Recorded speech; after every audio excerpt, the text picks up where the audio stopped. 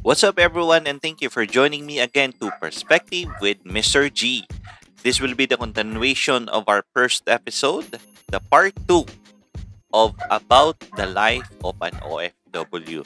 What are the struggles and hardship ba abroad ng mga OFW?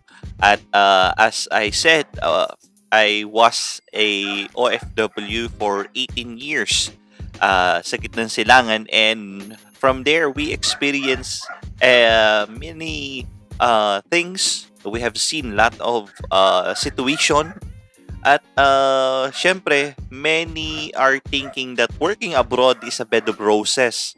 That once you are there, you will gain or receive bunch of money. Maraming nag-iisip na iba na dito sa atin dito sa Pilipinas na once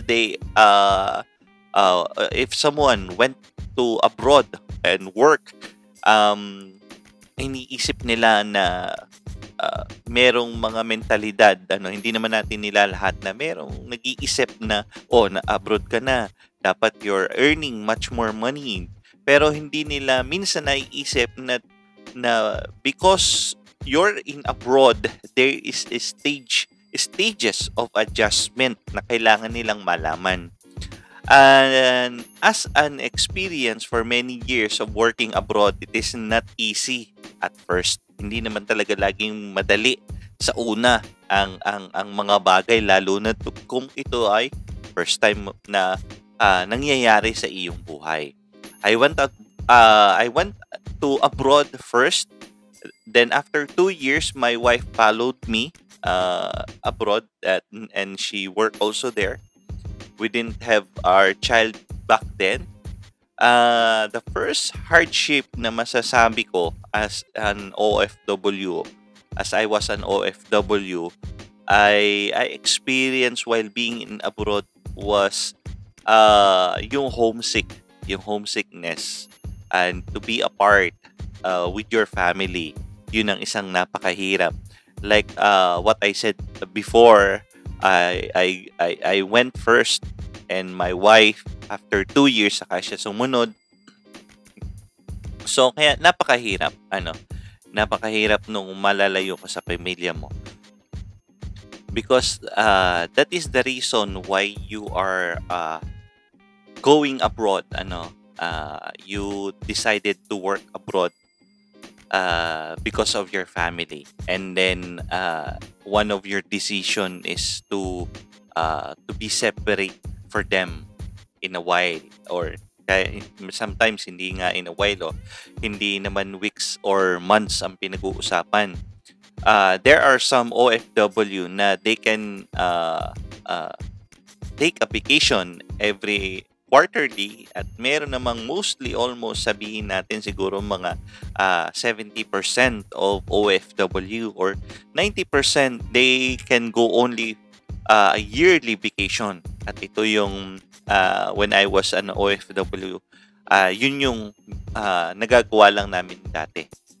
We can have a vacation yearly. And sometimes, ang hirap doon, yung mga nag-abroad at nagiging OFW natin, minsan yung vacation nila is every 2 years.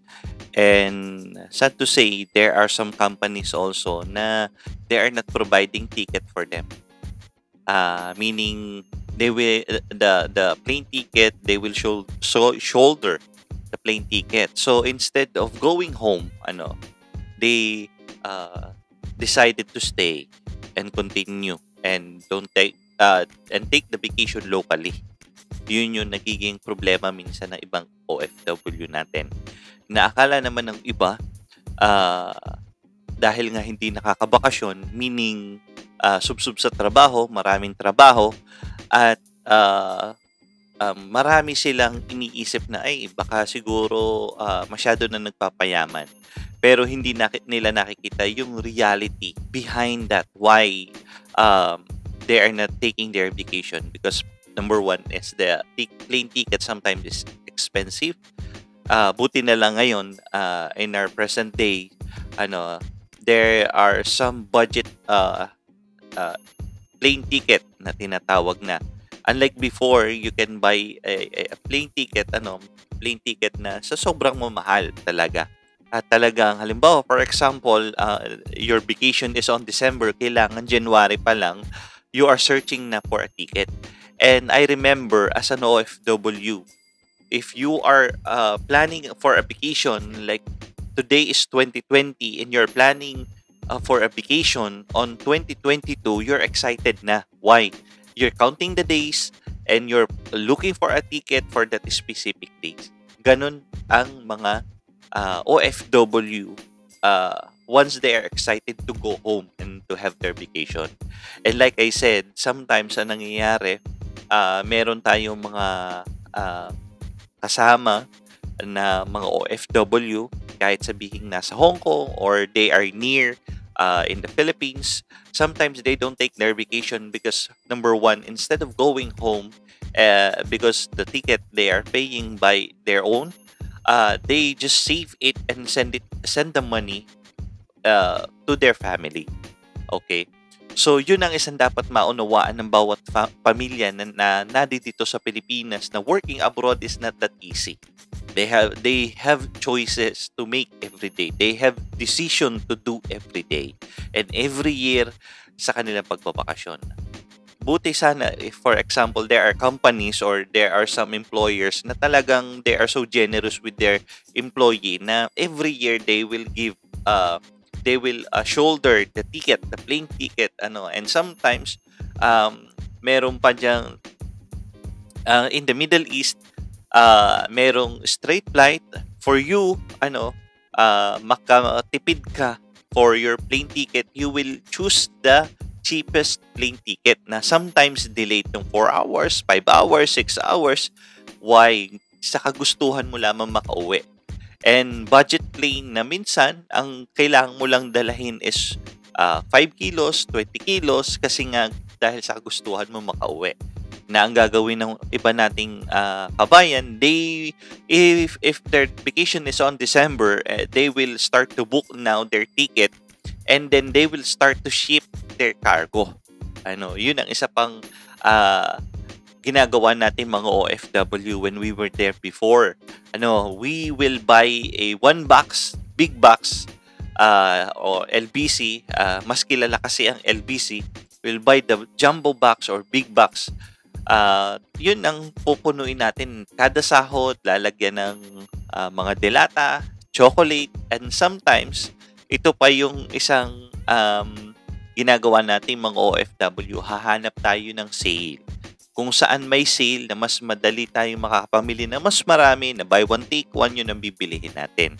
And sometimes, ang gagawin natin, hahanapin natin yung mas exotic para mas matikman o maranasan ng ating kapamilya yung ano ba yung merong pagkain doon sa bansang ating pinagtatrabahuhan.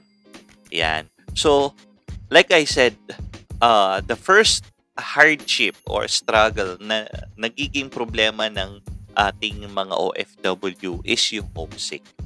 Yun ang mahirap, yung homesick talaga. Kaya minsan, if you are an OFW, once you take your vacation, you enjoy it because you're with your family. Talagang you will enjoy it. Kahit pa sabihin it's only 25 days or 30 days o sabihin pa 15 days sometimes. But once you're going back again to work abroad, the first week, second week, you will experience again yung pagiging homesick. Kasi why? Ewan ko po, pero ako, I experienced this. Even though my wife and my daughter is with me abroad, nakaka-homesick ang Pilipinas. Ibang-iba ang Pilipinas. Kahit pa sabihin ang ating bansa is not perfect or hindi siya ganong kayamang bansa, but there are some aspects na talagang hahanap-hanapin mo ang Pilipinas. Kahit pa sabihin magagandang bansa o may mga bansa na tayong napuntahan, na dalaw, at yung like what we said, yung rules and regulation are being followed in that richest country. Pero the Philippines is very different from other countries. Yung uh, yung the way yung ating mga kababayang naririto, you will miss the Philippines. Yung homesick. Kahit pa sabihin you are an experienced OFW, that you are having your vacation every year. Every year na uuwi ka, you're excited. Ito pa nga yung masaya sa pagiging OFW, yung first yung pagbabakasyon mo, excited ka na. Kahit for example, today is 2020, magbabakasyon ka ng 2021, you're so excited. Excited ka na. At iniintay mo na uli yung 2021, 2022 na bakasyon. At nagtitingin ka na uli ng ticket. Ewan ko po sa inyo, pero for me, when I was an OFW, once I go in vacation, I'm really, really excited. And once I go back again sa pagtatrabaho, first thing sometimes ang ginagawa natin pagbalik, syempre first week, 2 weeks, medyo tamad ka pang magtrabaho niyan. Ang ginagawa mo, nag-check ka ulit ng plane ticket papauwi for vacation again for next year. At ang second naman na nagiging hardship or struggles ng OFW is yung culture shock. For me, I didn't experience that much, but probably for some, they might be they experience culture shock. Kasi meron tayong ibang mga kababayan there. We have some fellow countrymen or fellow kababayan na talagang they are not used to in different places. At marami rin tayo nakita na samahan na hindi talaga sila nagtagal. They stayed only for 3 months, 4 months na nasayang yung visa. At minsan pa nga yung mga taong yun yung madaling nakakahanap agad ng trabaho. Na they have the job, good offer, pero hindi nila na napapaglabanan yung number 1, yung homesick. Yung talagang being separated with their family. Kaya pagdating sa abroad, the number 1 problem of OFW is homesick. Yun yung battle talaga. At ang isa pa dyan, number 3, is yung life routine mo. Talagang maiiba. Your life routine will be changed because your purpose to go abroad is to work. So you will really work and work and work to work. Yun ang gagawin mo kasi yun ang kailangan mo maging life routine. Hindi ka naman nagpunta abroad para magbakasyon. At ito yung isa sa mga pinagdarasal din natin na mas marami pang mga Pilipino ang yumaman at maka-experience ng wealthy. Iba kasi yung tinatawag na rich. Kasi ang rich, mga mayayaman o rich, minsan yan ay madaling nawawala. Pero yung mga wealthy people, at ito we will include that in another topic.